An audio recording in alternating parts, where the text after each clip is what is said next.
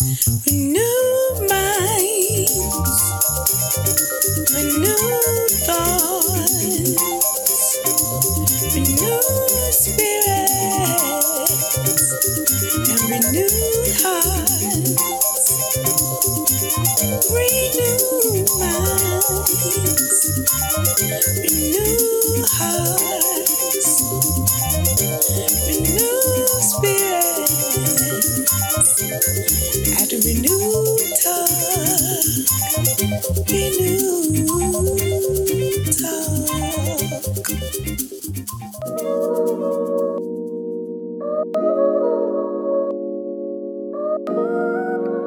Hello, everyone, and welcome to the 26th episode of Renewed Talk. It's Elaine Janelle here, and we are back at you. Another month, new information, great guests, and new and great music. So, what are we talking about today? Worship and racism, part two. So, a few months back, I had the great guest of Miss Melody coming out of South Carolina and Mr. Jarmel Evans coming out of the DC area. And we shared a discussion about worship and racism, and we really talked about the aspect of the worship part. But here, I have a great guest by the name of Mr. Damon Stubbs, who is going to talk about his brand, Conscious of Pentecost. And also, he talks about the community, how we can advocate for the community, speaking up for the broken, the suppressed, and those who have been cast down and put aside and turned aside. This episode is all about it. It's very informative, very relational, and we get in depth with all of it. So if you've never heard of Conscious in Pentecost, you can check it out at www.consciousinpentecost.com. It's a great website, and he's very informative. He has blogs that are interesting, great reads. So I encourage you. Check it out. And shout out to my good friend, Mr. Kimo. He is the person who connected us, and I'm glad that he connected us because I hope to be able to work more with Mr. Damon Stubbs in the future. He's hailing from the great city of New York, and the conversation is going to be good. And then you can follow up definitely on social media platforms and on his website and, share the information with other people. Also, before we get to that great conversation, I want to shout out my sis, my girl, Jewel B. Strutter. She was a guest on my 1 year episode. I believe it was my 12th episode of Renewed Talk in 2016. And we talked about he emotions, she emotions. It's still out there. You can find it on SoundCloud or iTunes. And so that episode was a great discussion.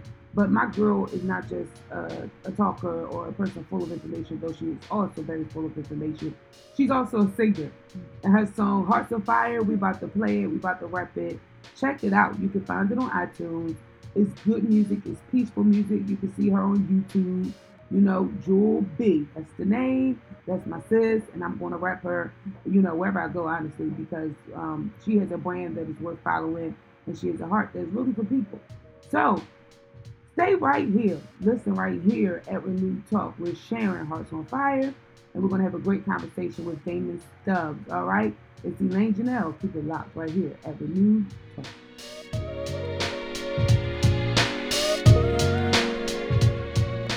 Hearts on fire, set ablaze, burns for you, can't be contained. Every day, every hour, with all my breath and my power, set a torch, light my path, never ending, truth that lasts. Hearts on fire, passion lit, my desire.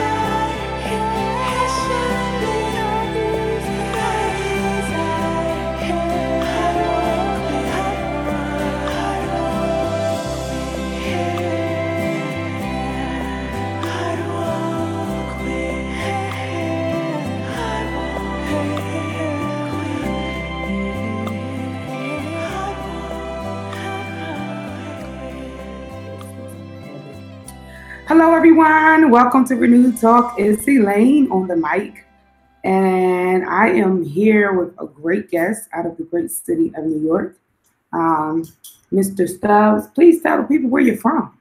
I am from New York, New York. I currently am a Harlemite. So I am in the city of New York, the borough of Manhattan, in the community called Harlem. So that's where I'm at. I've been in New York City now for a little bit over 3 years. So originally from Jersey, though. I was about to ask you, where were you originally from? What part Yes, of Jersey, if you don't mind? originally from South Jersey in the Atlantic City area. Okay. Yep. In between coming to New York and living there, I spent 5 years in Louisiana. So Oh, sounds good. yeah. So if you hear a little accent, so That's good. So what we're doing tonight, for those who are not used to or have never heard of a New Talk before, the New Talk is a podcast about life with God involved. That's basically what we do. We have a conversation about life with God involved, and this lately my topics have been more around the church. So I fluctuate back and forth with those ideas, and it's not always about the church. It's more so about our everyday life. But because I'm a part of the church, I'm going to talk about those things that relate to the church and the people of God. So, with that being said, I just want to open up with like the theme scripture that I'm using. I used it for Worship and Racism Part 1, and this is Worship and Racism Part 2. I don't know if there'll be a Part 3. If there is, I will let everyone know. I'm going to turn this a little bit towards my screen, see if people can, that's going to be fun. Anyway, so our theme scripture this evening comes from John 10, St. John 10. I'm going to read NIV version 14 through 16. I am the good shepherd. I know my sheep, and my sheep know me. Just as the Father knows me, and I know the Father, and I lay down my life for the sheep. I have other sheep that are not of this sheep pen. I must bring them also. They too will listen to my voice, and there shall be one flock and one shepherd. And the reason I chose this theme scripture is because it clearly states that everybody that's a part of a flock are not maybe the people that you have been acquainted with or who you think will be in the kingdom. And what I simply mean by that is everybody doesn't look the same. Everybody that doesn't culture may not be the same. But as long as they believe that Jesus is the Christ and he is their Lord and Savior, they'll be there as well. So I wanted to that kind of breaks the construct of racism and how we view the church. So Damon, Mr. Stubbs here, and I just want to let everybody know I'm alive and also on YouTube. Mr. Jake Holmes might chime in about a half an hour. And so if he does, I'm just going to let him release his questions on this evening. So in the meantime, we're going to get started. I just want to ask Mr. Damon. Okay, let me first start like this. I want to do this first. Okay. Which way are you going? I want to say that I'm grateful because I believe I met you through Mr. Kimo Brown out of the great city and area, state of Maryland, area Baltimore County. And he connected, he shouted him out when I did Worship and Racism the last time. And the dynamic of that conversation is totally different from tonight's conversation. It's not the same. But what I loved was when I found his website, Conscience and Pentecost, I was like, oh yes, the man of God must join us. Because this is a conversation that I feel like many people do not have. And it's needed, is necessary, and it's relevant. Mm-hmm. And because it's not often had, and then a lot of people are not talking about it, I think this is going to bring some freshness to what we already, what is already in the air. Like what I want to say is already relevant, it's already going on, but it's just a conversation that hasn't been brought to the forefront, and Mr. Stubbs is bringing it to the forefront. So before we even dive all the way in, I want you to tell more about yourself. I know that you said you're from the great city of New York, but do share other things about yourself related to even how you came to the place of wanting to talk about racism and Pentecost. Right. So, first, let me say thank you so much, Elaine, for having me. I appreciate the invitation. It's an honor to be on this platform to talk about this all important subject. I mean, pretty much I've grown up in Pentecost, in a Pentecostal church, since I've been very young. I've been in ministry or involved in ministry since my teenage years. I've been youth minister. I've led statewide districts for a denomination for young people. But with that, with my ministry, I've also been very involved and very interested in the topics of race, racism, Black studies, African American history, sociology. These things really were a part of my life, especially at the end of high school, going into college, where I've earned a degree in sociology and religion, a minor in Black studies. There, I was president of the Black Student Union while also being a youth minister. So, I mean, this has always been a part of who I am, a part of my identity. But after graduation from college and after spending some time in Louisiana, it really began to come together where I no longer wanted to have two separate me's and allow them to live and exist separately. So the church knew the church. It wasn't nothing sin or anything, but just that the church knew Elder Stubbs. But over here, they knew me as, hey, fist raised, let's go, let's talk about the issues. And I really begin to say this can't be. I don't believe it's the Lord's will for me to exist in this duality. I believe that if I'm going to serve him, all of it, love the Lord thy God with all of your heart, all of your mind, all of your strength. So all of me had to serve him. And so these things were already in me. But as I began to really bring it together, I'm like, there's some really issues in the church. Not simply, I don't think that my assignment or my, what I feel as though my contribution in the body is to just point out racism in the church. No. Yeah. That's only step one, because before we can be a good witness to the world, we really got to fix some things within our own house, right? And so, of course, I shed light on that. Racism in the church, but also how can the church be an effective witness and present the full gospel of Christ, which will include a heart for the least of these, which will include a heart and a consciousness for our communities and for what the world is suffering with, and for the disparities that we find in education and health and housing, and how can the church operate in justice and really be a prophetic voice. And so that's how it really came together. It's always been a part of me. But as I begin to really, I hate to say merge, but as I really began to say, you know what, there's one Stubbs, there's one Damon, there's one God, he wants all of me, I'm bringing it all to him. And I believe that there was nothing that I was passionate about or compassionate about that was contrary to Christ. And I always say that Christ is not a separate consciousness. He is at the center of my consciousness.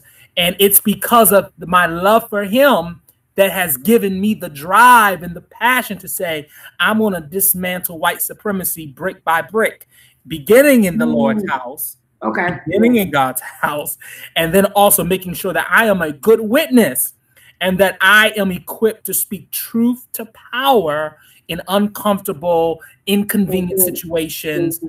There's been a price to pay, but we can definitely talk about that. But that's a little background. So that's good. So if you don't mind me asking, because you mentioned that you're from Jersey and then you went and lived in Louisiana for a period of time. Mm-hmm.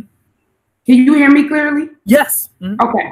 So you went to live in Louisiana for a period of time. And what I wanted to ask you, was there something that transpired between New York, Louisiana, and between New Jersey, Louisiana, and coming back to New York that shifted, that brought that duality together? Was there any experience, or was it just life itself that caused you to? I believe all of it can be correct. I mean, I believe it was a whole season that really caused me to bring this duality together. When I left from Jersey, went to Louisiana, I went there for new opportunity. I went there to really steal away from what I was used to and comfortable with, and really increase my knowledge in other areas of ministry. And there I joined up with a church there, which was a blessing. But that church, of course, was a predominantly white church. Okay. And it wasn't just because it was predominantly white church. Louisiana is a different environment altogether. So it wasn't just really the church, but it was the whole Louisiana experience that really allowed me to see this. And you know what? We are baptizing, we are laying hands, we are prophesying or prophesying, we are doing all of these things, but we're doing it almost as a separate entity from our communities. Like I really began to see that, not charity. See, there was charity, but there's justice and charity aren't the same.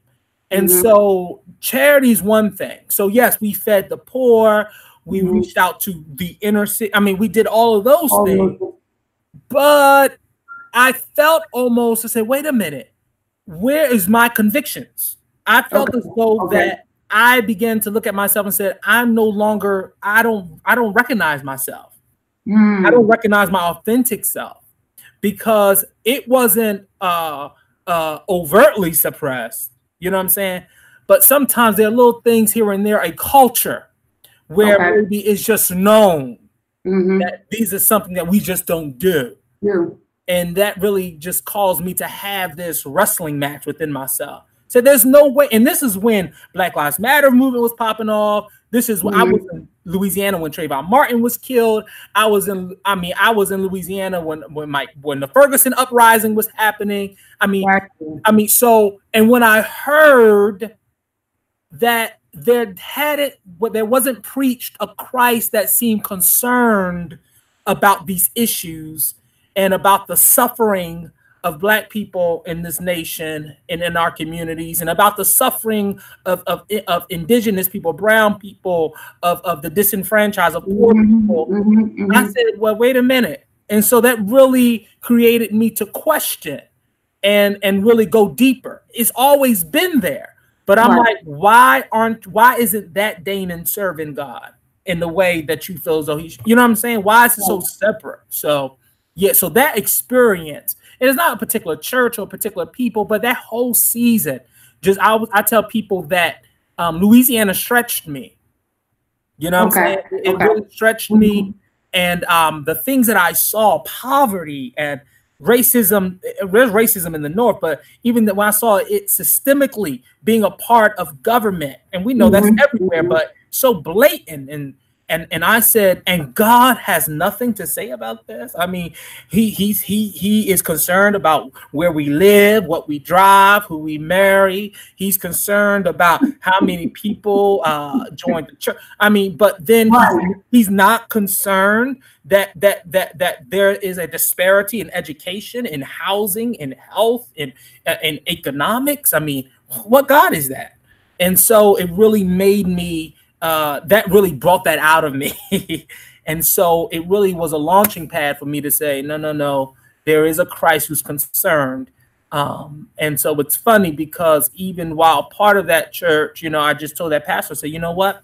I have to wake up with myself every day. And who I see in the mirror, I don't feel that there is a reaching across the aisle. Okay. You know what I'm saying?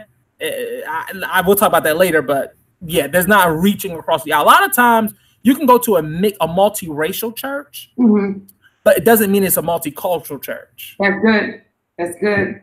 So you can have more than one race in your church, but believe me, there's one culture that's driving it.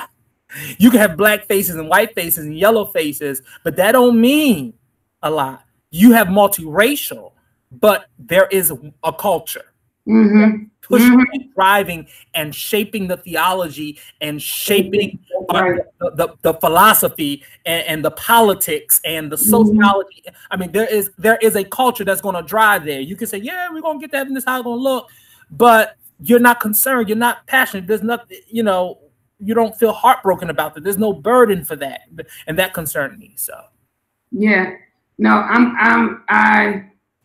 okay, so in my, I not only just went to your website, of course I read, I began to dig and study, Good. because I'm not a person who, especially when it comes to me doing my podcast, I'm not going to stay at the top layer. We're going to dig a little bit. We're going to go deeper because that's what the conversation is going to cause us to do. And so in my digging, okay, let me first off say this. With the title of Conscious in Pentecost, being conscious not just of the racism, but of the injustice that happens in our communities and in our nation. One thing that stuck out to me was that you didn't just say I'm conscious. You mentioned Pentecost. So right there, challenge a theory as if, and I like to mess with the edge a little bit. It challenged the theory as if maybe Pentecost wasn't conscious. Oh, and well, so no. Yeah. I mean, I believe that title was given one because I wanted people to know that you did not have to choose. Yeah, okay. That you can remain in Pentecost. And because the scriptures still shape my overall worldview. And so I wanted people to understand that I'm conscious, I'm woke, but I'm woke in Christ. Right. And not only am I in Christ, I'm woke in Christ, I'm spirit-filled, spirit-led, spirit-driven. That's that Pentecost. I still believe in our doctrine, our power, the move of the Spirit. I believe in all of it. But I want people to know that you don't have to choose, that the world needs Christ. Right. That's good. But he don't need it like what people say. You know, people hear these things on television, like crazy stuff. I heard people pray for, oh Lord, we pray against mass incarceration. Wait, no. Time out. Oh Lord, we pray against this. And praying against social issues that don't need Pentecostal pixie dust sprinkled over it in a little prayer and have an all-night shut-in just praying for mass incarceration or praying against injustice. I'm like, no, the world needs Christ. They say, yeah, babe, the world needs Jesus. Yeah, but what do you mean when you say that? Yeah. First of all, what Jesus does the world need? And second of all, who's going to be Jesus? Because if you think he's just going to come and just say, no more mass incarceration, no more homelessness, no more poverty, no more racism, no more disenfranchisement, no more this, no more that, we all good. Like, no, dog. Like, if Jesus is going to show up at a city council meeting, it's going to be because of you. If Jesus is going to show up at the board meeting, it's going to be because of you. If Jesus is going to show up at the mayor's office to say, we need a special investigation because this ain't right, it's because of you. Jesus ain't coming to Flint, Michigan to change the pipes, but the Jesus in you is going to go to Flint, Michigan to demand that there's justice and accountability and that those individuals will not be taken advantage of. And, that's the Christ. So when I say conscious in Pentecost, I wanted people to know that I'm coming with an awareness, but with a power behind me. You know what I'm saying? As people say, you're not just rebel without a cause. You're not just coming to just yell and scream. No, you're coming with a purpose, and beyond the purpose, I have a power to prove my purpose. And I mean, what I love ever so much about your website, breaking up, and the purpose is that because just I'm breaking up for sure because can you hear me now? Yeah. Okay, because the reason I said that is because justice is shown a lot in the scriptures. Oh yeah. You stop.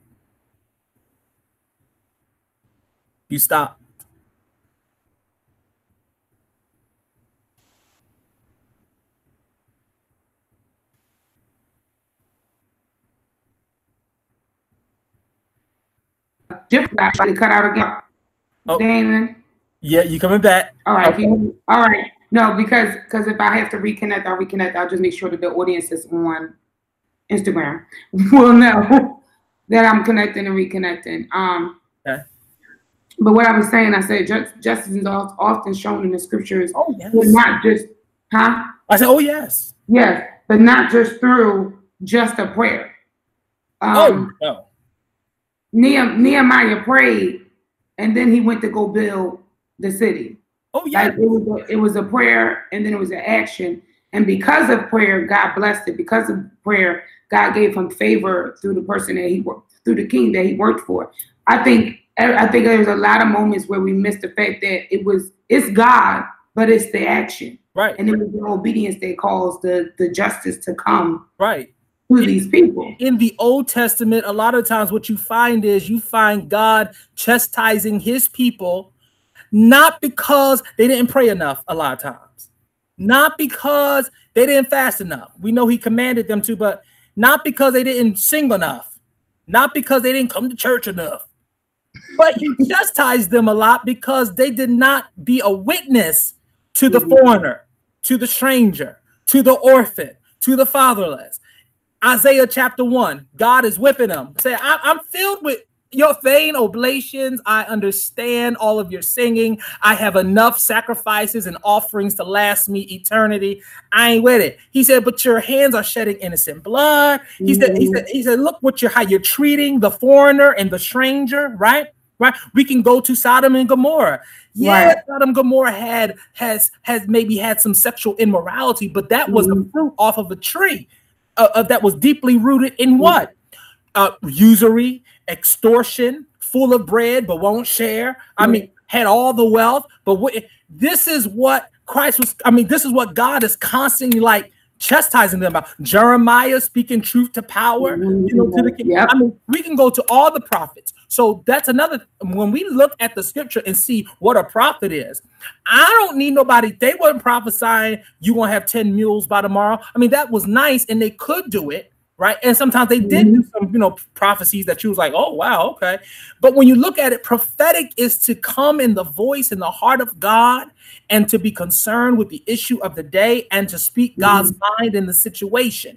And if I was to take a measurement of what we call prophecy today, we will come to the conclusion that Black people, suffering people, poor people is not on God's mind because no one is prophesying, speaking to prophetically having the boldness to speak truth to power. You feel what I'm saying? So like you said, it is more than just lip service or whatnot or prayers. It is God saying, you're not treating the foreigner right. Right? You're not treating the refugee right. Right. You got all this wealth, and how come folk in your country starving to death? Right? God is like, that's not right. And then we go over to the New Testament. He said, let me tell you what pure religion is. Let me tell you what good religion is, right? He says, yes, you have to remain spotless from this world, be holy, undefiled, but don't forget about the orphan, the fatherless, the widow. Don't forget about it's this togetherness. You know what I'm saying? So yeah, go ahead. I'm sorry. No, you're fine because I wanted that to be clear. I don't. It's funny. It's two pieces to it, and the reason I say I wanted to be clear is because I often think that they call it like the slave mentality. And I think you might have touched on it when I read your blog saying I'm not your Negro preacher, and because it's almost like the slave mentality of we just gonna keep hoping, we're gonna keep wishing, and I'm like, even the slaves couldn't have that mentality if they were trying to break freedom. It had to get past this hoping and wishing concept. And I think a lot of times people think that's the stigma of the Black church in particular, as if we're just hoping and waiting. And it's like, no, the reason why we even got to where we are is because a fight raised up in us, a voice raised up, and it spoke out, and it was a voice of doing, not just, So that's why I said, no, go.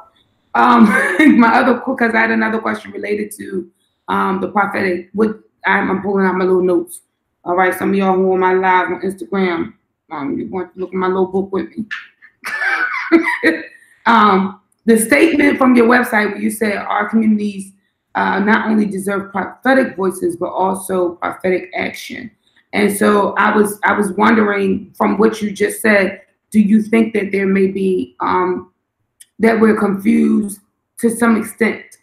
And the reason I say to some extent, because there are, I do believe there are prophets who are, or people, prophetic people who are doing the work of the Lord beyond just the church, beyond just the having church. When I say the church, right. But with that being said, I feel like that statement kind of charges us, and I wanted you to expound upon that statement of what you're saying.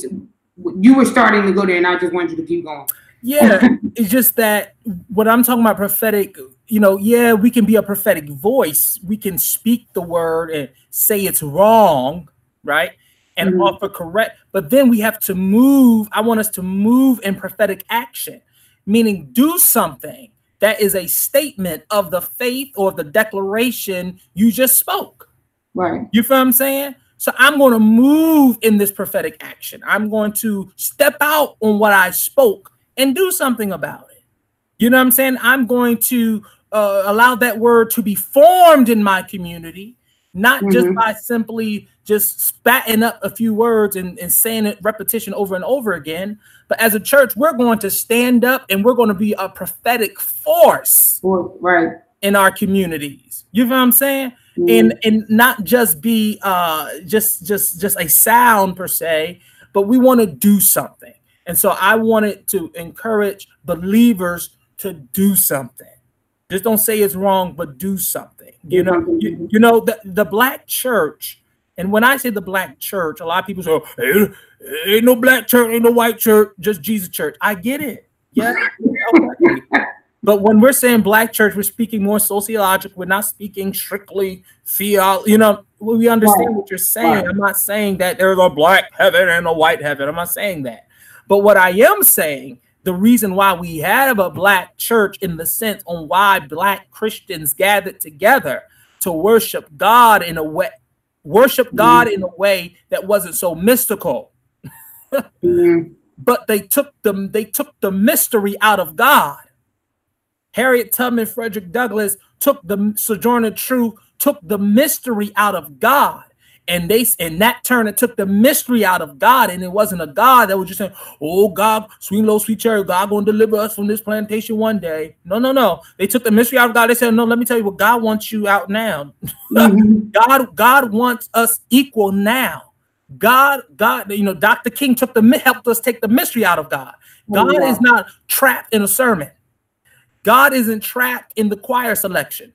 And Master's religion told a group of black people that one day maybe you will be.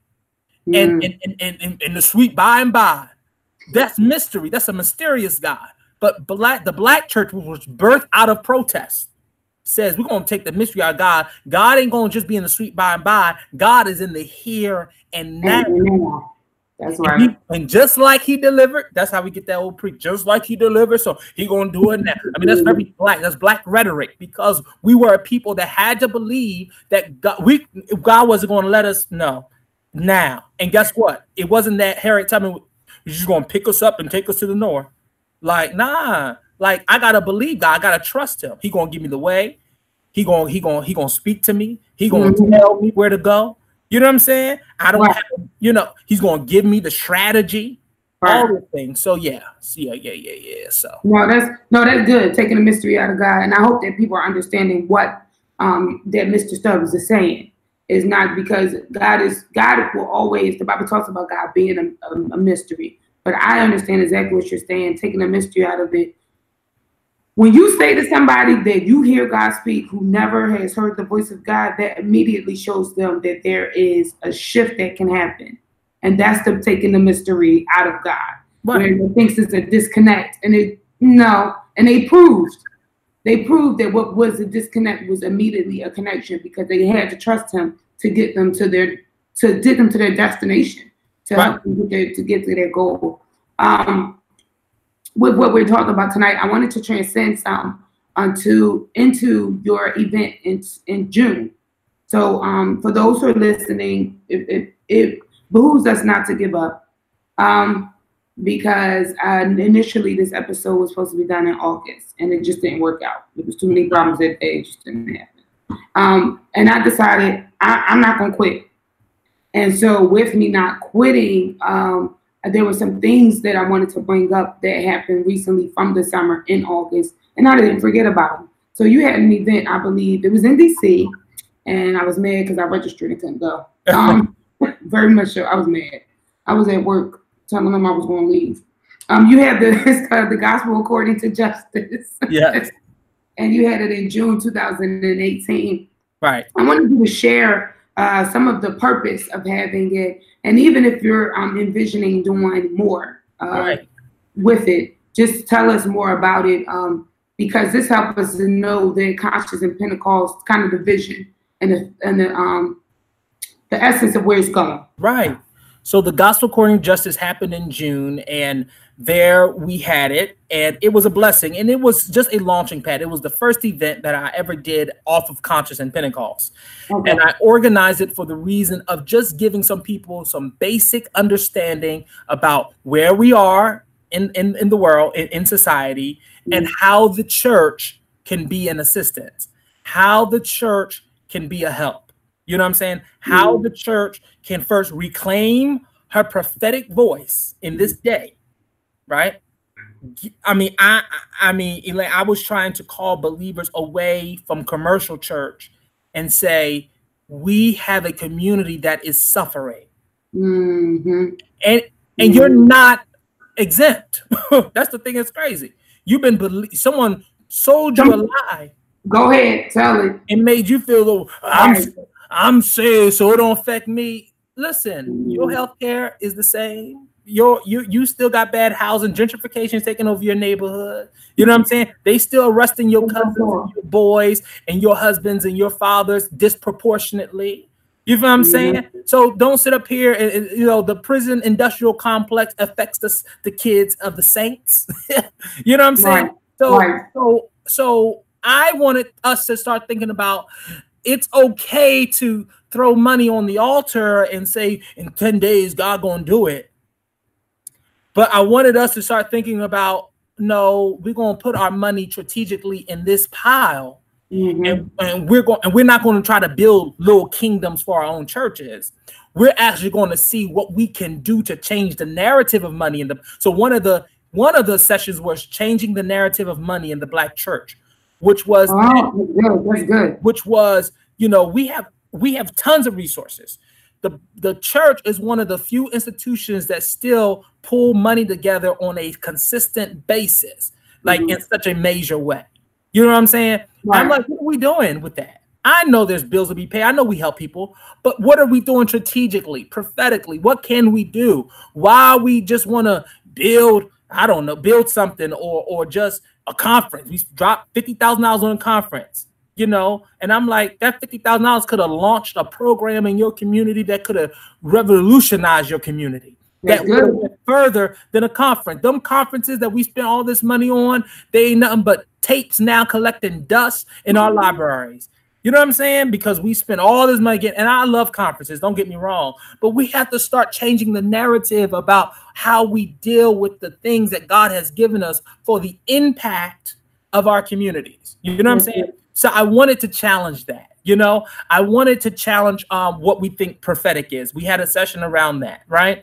And I also wanted to challenge, had a Black Lives Matter leader come and sit down and talk with me and talk about building coalition, building and standing in agreement on places where we agree, and seeing the theme was how to respond in crises. When something pops off in your city, unarmed Black man gets shot again, something happens. Where's the church? Fumbling, scrambling.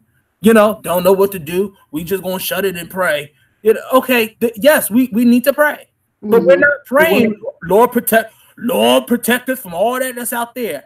We're praying, Lord, give me the insight, the strategy, the know-how, the wisdom to impact this situation, to roll up my sleeves, to get involved, to understand who the stakeholders are, to understand what next stake, understand who do I have to talk to, understand how do I minister to the family, understand how do I speak truth to power, what policies does my church now have to support, not what politicians, because I know you 501c3 and you can't support party or politician, but you can support policies that will positively impact your community and say, Lord, give me the wisdom, give me the insight. You know what I'm saying? So I wanted them to know that our politicians are not photo ops for church anniversary and for proclamations for pastors' anniversaries. Our politicians are to be held accountable by the church. You know what I'm saying?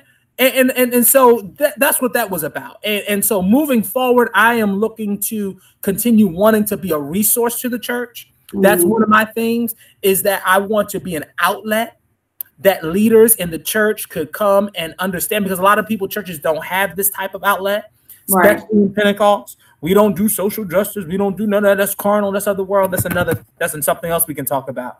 But we're going there tonight. That's why you're here. I wanted to be an outlet and a resource to churches, ministries, leaders. I wanted to create awareness and provoke thought. Like it says on my website, I want to create awareness, provoke thought. You know what I'm saying? Then I want to do advocacy. So once I prick you, I want to try to help you, give you resources, say this is how you can be involved. Not saying I want to be some big grand movement. I want to be able to tell you, you may not agree with NAACP on everything, but on this issue, you need to rock with NAACP and you might need to support that policy. You might want to rock with the Urban League over here. You might actually want to rock with this particular organization that's pushing for this policy, because this is going to impact everybody. Right. You feel what I'm saying? No, I thoroughly agree, and I really strongly believe that. We hit on this after the episode about gentrification. When people are not aware of what policies or what things affect them or affect their communities, so those who do vote, when we don't research or study anything, we're just voting out of hope. And I'm the first person to be honest. I've done it. So I voted to say I voted. Let's deal with the truth. Okay. I voted to say I voted. I got my little sticker. Well, I'm buttoned up to that. Got my little sticker to prove I voted. But let's be real. How many times have we actually taken the time to get to know these names that are attached to what we're even voting for? And like you said, the policies, because I will never forget when I first was old enough to vote, and I remember those questions at the bottom of the ballot. So wasn't the digital voting. And when I read the questions, I was like, whoa, this is a trick.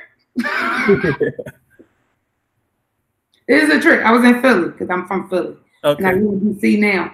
And I said, this is a trick. And I'm telling you why. One of the questions I remember to this day was about asking for more funding. But this is at the very same time in Philly where these were the things we were seeing. Number one, they were closing down public libraries. Okay. Number two, it was all these random ornaments around the city. That's what I call them, ornaments. Okay. It was little pieces of decoration, and I didn't know why they was there. Didn't see them 10 years ago. Didn't care for them then. And I said, so this question about money is a trick, because you think it's going to go to that library that needs to stand down the street in your community. You think it's going to go to that community center that needs that pool to be open so that it can have effective programs for the summer for your community. But it's not. It's going to more decorations around the city. I just think that we stray from it because of fear of the same reason why other people don't vote. It's the same fear that if I don't vote because they ain't gonna do nothing no way. Like what is good gonna do? So then we have other people who do vote, but then you're uninformed voters. And so I still encourage people to vote. I ain't gonna tell nobody to stop voting. Right, of course. It's the aspect of, as we grow older, we have to, especially us who are already educated, is being responsible for what we're doing. Right. And a lot of us, I'm being honest, we don't want to be responsible for that. But no, organizations like Conscious and Pentecost will make you be responsible for all this junking and driving we do at church. It makes you be much more responsible for your community and with the information you're relaying. Right. Like, one thing I always say is that our evangelism looks more, I quote this all a lot, and it rubs people the wrong way, but I say sometimes our evangelism is looking more like colonialism. Like we come in people's community. We coming in people's community. We're coming in, or we're part of the community, setting up colonies, making people like us, like trying to. I'm like, dog, like you're not there to, no, demonstrate the kingdom of God, which is not what we see. You know, this is not what the kingdom of God don't look like racial disparity. Kingdom of God. So how can I now help transform my community into reflecting more of the God's kingdom? It is not simply protesting on two issues. You know, we get that from our other brothers and sisters, protest on a couple political issues. And we think, yeah, we can't have that. It can't be none of that around my community, none of that. And not knowing that there's a whole other amount of issues that is more reflective of the kingdom of darkness than the kingdom of God, that we can be more responsive in and being a part of that and saying, Damon, what are you doing? Thy kingdom come, thy will be done in earth, on earth, on earth. I need to bring the king. How's it coming? It's coming because the kingdom is within me. Right. So when I step up in the community, I don't come to drain my community of resources and take money. No, I don't come as a colony to set up, to tax the community and make it feel like that they are, we're this and they're that. I'm coming, and hopefully churches can be a part of the community to the point that we help we train people. We become people's advocates. Do you know what that word advocate means? To come alongside of. It's the same word that says we have a teacher, we have a helper, we have the paraclete, one that comes alongside of me. Right. You know what I'm saying? That's what it is that you are to Christ please our case. Right. And the body of Christ, we plead cases. That's good. We preach that Christ is standing up for me. You heard it before. When sin want to condemn me, Christ stood up and said no. And you know what I'm saying? And I'm saying yes, because he's extended mercy to me. I am the main one that needs to learn how to extend mercy to other. And the extension of mercy is not a finger. The extension of mercy is coming alongside your community. And not saying, girl, you need to stop having them babies out with like, girl, you need to stop, big man, you need to stop doing this. Y'all need to stop doing that. No, Dr. King said this during the riots when he was alive. He says, you want me to condemn these riots, right? You want me to condemn these outer issues, black on black crime and all this. You want me to condemn these issues. First thing when you talk to folk, the respectable black folks say, oh, what about black on black crime or white Christians, black on black crime, black. Okay, we understand that. And if you don't think we're not concerned about that, you're crazy. But Dr. King was saying, don't expect me to condemn these outward external issues that you can see off the top. You know what I'm saying? This violence is rioting. No. Why aren't you asking me to condemn the reason behind it, or the conditions that brought about the rioting, or the conditions and the self-hate that brought about the black on black crime, or the conditions and the disparities and the lack of jobs and poverty and education? Why aren't you asking me to condemn that? You feel me? You need to, yeah. No, because it's surface. And I'm not trying to say that something is less than, but one example could simply be the aspect of black on black crime, or like even like drug epidemic in the black community. Number one, a lot of the stuff that's going on that's linked to the drug epidemic and linked to black on black crime is because we're put in situations where people think that this is going to solve something. They are literally put in from kindergarten on up. They already placed at a certain level to believe that this is where they're going to end up.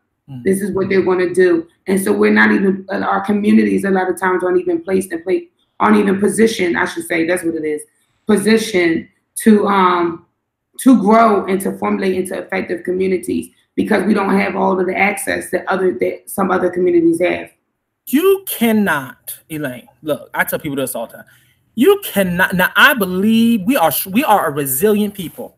The things that we have done, the places we have gone, the achievements we have gathered. I mean, it's amazing. In spite of things, we've done some great things, right? as a community, wow, we've risen, we've done some great things, but these are not reasons to ignore the bigger, deeper issue. Right. You feel what I'm saying? Yes, some people ride.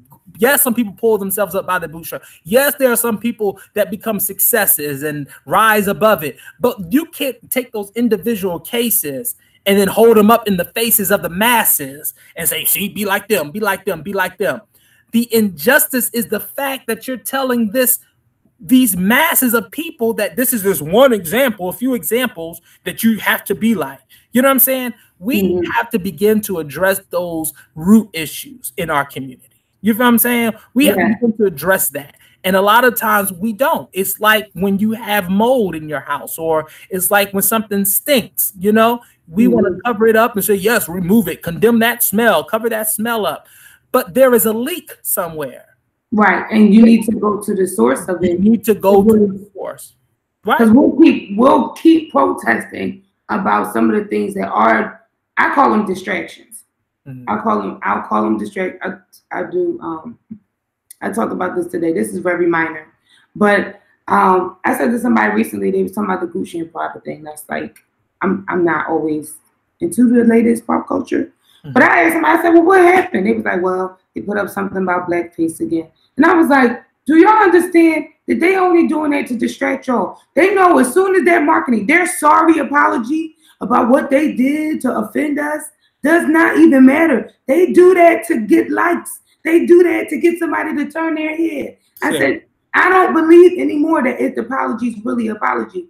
I believe that a lot of times it's already a setup or a placement to distract you from something else that you should be focusing on. Right.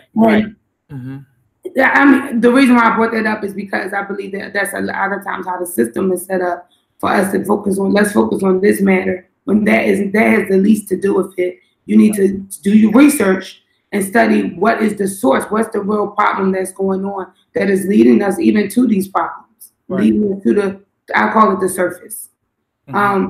With that all being said, because we shared a lot tonight, I wanted you to share more about the aspect of, I don't want to scare nobody off for this few people that joined in, but more about the fact of the Pentecostal and Apostolic Church who have, can you hear me? You breaking up a little bit. Okay. Hold on a minute. I'm moving and creating. How about now? Can you hear me at all? I can hear you, yeah. Okay. So what I wanted to say is before we get closed out, I wanted to deal a little bit more with the aspect of I am who I am today because of Pentecostalism, because of growing up in a Pentecostal church. But I think that I find, there's a word I can't find for it. This is not on my list of questions. It's one I wasn't. I get a little, I don't want to say frustrated, but it could be frustration because I'm just like, well, what are we doing past doing this? Past the aspect of just going past the aspect of what you just said, the colonialism aspect, because when we reach out to people in the street to tell them about Jesus Christ, once they come into church, we're more concerned about what we want them to look like or act like versus them building their own relationship with God. And I'm not trying to come against the Pentecostal Apostolic Church by any means, because that's who I am. But I think my frustration is, how long are we going to play this game where this is our focus, but because you could probably explain it way better than I can, but I know you know what I'm saying. How long are we going to keep focusing on these things that they are not the center of what can bring some deliverance to the earth? Their prophetic voice, they can bring deliverance to the earth. Yeah, I'm not saying it as great as I want to say it. Right. No, I hear what you're saying. Let me just say this, is that I understand what you're saying. Some of our, not particularly traditions, but some of our methods or ideas or approaches or convictions or disciplines or expressions of faith, sometimes we have sometimes we have a greater emphasis on that and not on all of this other stuff that is important. And how long, we can't continue just emphasize on that and ignore this. And I agree with you to the point that now, as a apostolic believer, me personally, I do appreciate people church and express their faith in so many ways. But me personally, appreciate what I may call the apostolic distinction, on some of the stereotypical things that people know us by. There are some things I embrace those things, but what I don't do is build my entire faith on those things. That's good. Okay, that's good. That's it. You know, I don't think that the world or even millennials are turned off by our apostolic Pentecostal distinctions. I don't think that's what it is. I think they're more turned off by that. One, there is a level of nowadays, not back then, I think more recently in our churches, there's a lot of they're looking for authenticity. And it's not about exactly our individual details of our distinctions, but they want to know, do you really, really believe that? Are you balanced in that? And what about the other issues? You know what I'm saying? I don't believe people have a problem with our distinctions if we lived out the faith in such an authentic, radical, compassionate way. I don't think people are concerned. I mean, honestly, there are some things people would just deal with. Okay, they said, don't wear this. All right. You know, but that will not really be an issue if there was all this other stuff that we're doing. Okay. I get what you're saying. That's what I'm saying. I believe that millennials are not as caught up as we think about, oh Lord, they told me I can't win. I can't deal with this. No, what they can't deal with is you, just all you know. That's all you do. That's all you talk about. That's all you preach. That's all you say. You know what I'm saying? Then it's like, you know, all right, you know. And so it's interesting you say that because so I went to I want to say multicultural school, but it's exactly what you said earlier when we first started. Multiracial school. Right. And they put me the terminology multicultural, and I would get frustrated because I'd be like, well, why is there only one black worship team? Why are all the other worship teams white? And you got Asians, Hispanic, you got people from Hawaii here. I'm just confused of why so many people. So once again, sidebar. I was very confused, and I was one of the extra people that came forth like, let's start a multiracial worship team to bring multiculturalism. So you can stop trying to tell me it's just going to be a team with all black people. Why can't I have a team with one Asian, one white, and to bring the actual culture to it versus just the multiracial aspects of it? So I understand exactly what you're saying because I realize that when people understand that it's more than just the skirt, but there's a reason why you wear the skirt. There's more than just speaking in tongues, but there's a reason why you do that too. There's more than just the formality of it. Right. People can respect you when they know that there's a balance of you. I think is when, and which is exactly what you said, it's almost like you scare people a little bit because they start to think they might be crazy. Right. Or it might be a cult. That's when they start thinking stuff like that. Or it might be a cult because it's like what's relevant to the things that's going on in our society. Right. And that's why a lot of times, you know, I tell people, you know, yes, I am still, that's conscious in Pentecost. I am still apostolic. I tell people all the time, I do believe in holiness. I believe in a lot of things, you know what I'm saying? But I don't believe that I am to be judge and juror and think that, oh, because you're not living holy, you ought to live like a dog, you know, or because you're not living holy, you don't deserve to be loved, or you're not living holy that, oh, if you that, you know, I just don't believe that. It's my job to show Christ, show this love, and I do what I do not because I want you to be apostolic or Pentecostal or Christian. I do what I do because I am a Pentecostal Christian. It is my faith that is driving me. You know what I'm saying? So when we go out into communities, we can't be knocking on telling people to join us just to be like us. No, I'm coming to you because I sincerely have a heart to see you whole in your spirit, in your, you know, economically, in your job situation, you know, in your health. I am here, and guess what? As a minister of Christ, we have this ministry of reconciliation. When I bring this Christ and introduce you, he is going to be concerned about all of you. You know what I'm saying? It's not about missing hell and checking the box and putting your name on the roll and saying, we got one. No, you're not.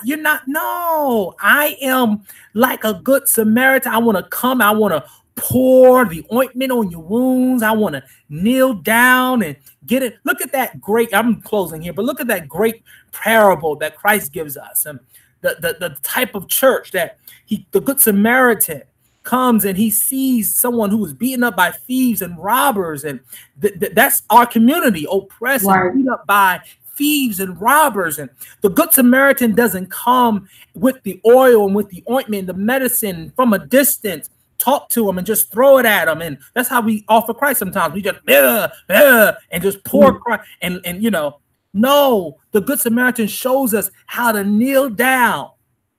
That means humble yourself. Right. On an equal plane with the people you are ministering to. Get some empathy. You feel what I'm saying? Get some empathy. And look at this. Technically, back in those days, culture, when someone looks dead, dying things you had to stay away from those things. It was illegal. Right. It was offensive.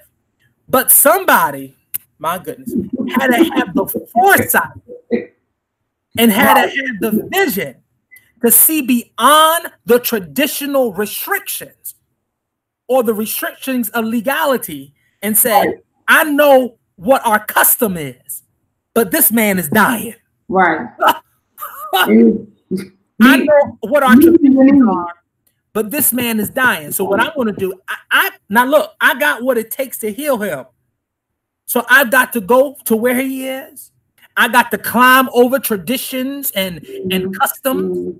I've got to, I know what they're there for, but not this man's life is in danger. I'm going to kneel down, get in proximity to them. That's our community. Kneel down, humble yourself. You know what I'm saying? And then examine the wound.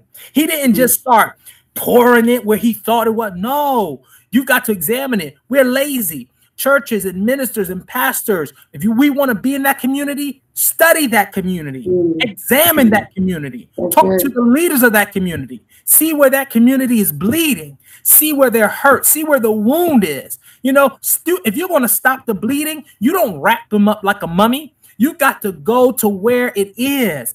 Find out what is the economical history of that community. What is the racial history of that community? What is going on in the cracks and the crevices of that community? Is there a relationship with law enforcement? Is that proper? Is that in order? What's going on? Why are more arrests in my community? Why is there more? What's the infant mortality rate in my community? Right. What is going on in my community? So before you apply the gospel and preach, you've got to find out where the issue is. Then you begin to pour and minister and rap and get that wound together. You feel what I'm saying? Right. In my closing, I'm sorry to feel all preachy. I feel like I am preaching. Because you said in my closing once before, I know. I'm a preacher. We've got to take that example. You feel what I'm saying? And get close to our communities and understand what's going on. And listen, if your church ain't with it, I'm not telling you to leave your church. Don't say that. I'm not telling you to blast your pastor. Don't say that. But what I am saying, as a believer, show up in organizations where you can agree on certain things and say, I have a heart for the elderly in my community. I have the heart for homelessness and poverty in my community. I have a heart for these type of women and these type of men in my community. You know what I'm saying? Right. I have a heart. Why aren't we serving on the police advisory boards that check the police officer? Why aren't we showing up to city council meetings? Why aren't we at school boards to see what they're teaching our children? Why aren't we talking about environmental justice and leading the charge and talking about lead? Lead is in your community and the church is there. Speak up, say something, do something, gather some signatures. But when it's time for pastor anniversary, you want to add, you want to sell tickets. Your community ain't coming to your banquet when you haven't. Come on, y'all. So Conscious and Pinnacle, this is my passion lane. I get carried away. I'm so sorry, but this it is what it is. I have to edit. But yeah. No, I'm glad number one, I'm glad you came. I'm glad you were able to come onto the show and to share this information. Not just about what Conscious and Pentecost is, but more so to just encourage people to push past their level of comfortability, and especially for to anybody listening, even on live, because I know my phone Instagram thing is about to shut down. But to anybody who's listening, when you become passionate about any area, any people, even a culture, I know some people that become passionate about a specific culture that may not be like their culture that they're in. I think you should go and study that and grow in it, because you never know what God wants for you to do to impact those people. And I believe that even the information that you shared tonight will cause people to kind of revisit their focus of ministry, especially especially when you talk about researching your neighborhoods where your church is in and know what your neighborhood needs. So you're trying to bring sometimes we do this, we bring something to people, they don't need that. That's why they didn't come. You have an event and you like, nobody came to my event. It was like 10, 20 people. Right. Because you had something that the community doesn't need. Right. But if you do something that community needs, you'll see an outcome. Right. And let me say this. Let me just say this. Partner with civic and community organizations. So like with me, I'm part of a major historical civil rights organization. I sit on the board here in New York City, right? Fine, good, right? I do that. That's part of me. That's what I do. But find other churches can partner with other organizations that's already doing the work. You don't have to lift it up by yourself. Just partner with people. Build a coalition. You feel what I'm saying? Like you said, your community got 10 soup kitchens already in a 3-mile radius. Okay, the Episcopal Church, the Catholic Church, and the Presbyterian Church cook better than you. They got that down pat. Find out what else is needed. Right. Find out what else is needed. Do something for justice. Remember, not just charity, but do something for justice sake. Do something that's going to change the system of your community. Something that's going to have a systemic impact. Charity takes care of the fruit. You know what I'm saying? But when you deal with justice issues, you dig in looking for the root issue. You feel what I'm saying? Why is there homelessness in this community? Why is there issue? You know what I'm saying? Oh, that policy. Oh, that thing that the city council passed. Oh, that's what it was. Oh, okay. So we gotta talk to city council. You feel what I'm saying? Find your niche, ask the Lord for direction, and begin to be a voice for your community. You know what I'm saying? So yeah. No, thank you so much, Mr. Stubbs, for being a part and for sharing so much more. I try to get as many people who are informed. You can be. I have no problem with people being way more informed than I am. That's why they're my guests. I know what I'm versed in. I know what I'm informed about. But I want to bring a light. I need light to be shown to these various areas, and being conscious of Pentecost, and even with what you're doing and where you're going. I wanted the light to be shown. And I want people to seek God in their own way for their own personal conviction of what God has called them to do to impact this world beyond, like you said, another conference or another church service. Nothing wrong with having them, but beyond that, what has God called you to do to impact this world, to actually bring an actual change to the source, as you have said. The last thing I wanted you to do, I close out in prayer every time. But before we close on in prayer, and I'm going to ask you to pray. I prayed the last episode, so I'm turning it over to you. But before you close out in prayer, anything that you have coming up with Conscious and Pentecost in 2019, and also tell the people where they can find you on social media. Right. So you can always go to www.consciousandpentecost.com. consciousandpentecost.com, not .wordpress.com, any of that. Those don't go there. consciousandpentecost.com. That is where you can find at least our vision, our mission statement, and any upcoming events that might be going on. A lot of times, Damon Stubbs is my Facebook handle. Also, an Urban Gent is my IG, but on Facebook, a lot of times I do host live casts where we're talking about issues. Sometimes we have a Bible study. Sometimes we're talking about social justice issues, which has been recently getting some upkick. So you can definitely meet me there. Also, we are planning an event for the summer, and I can't say anything now. Okay. So I Okay. get the okay because it's going to be great.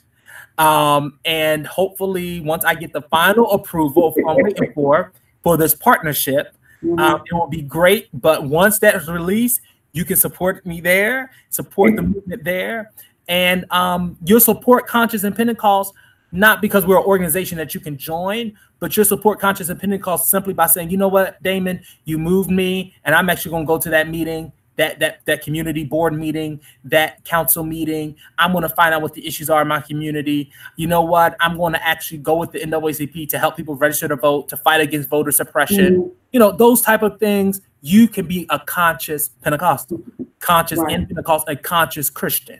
Okay, so that's what's coming up. Hit me up on my website, and on my website I have tons of writings. I love to write. It's really some good stuff. And Not Your Negro Preacher is something that really came from the inside. Manifesto of a Black millennial minister. So hit that up. So definitely. Yeah. Yeah, it was very good. I enjoyed it, and that was one of the reasons that drew me to what you do and to Conscious and Pentecost. What I was going to say is make sure that when it does come out, that tag Renew Talk, tag Elaine Janelle, because I push brands. So even just like we're pushing your brand tonight, when the event happens and you have all the dynamics and everything is working out, and I believe that their partnership will work out, I'll make sure that we share it on social media just so other people check it out. We'll share it on the show as well. You can go ahead and close us out in prayer. Thanks again for joining us. Yeah. And I appreciate you. For real. My pleasure, Elaine. Lord Jesus, we thank you, God, for this evening of discussion. God, I thank you, Lord, for allowing us to become more acquainted with our purpose in the earth, which is to be salt and to be light.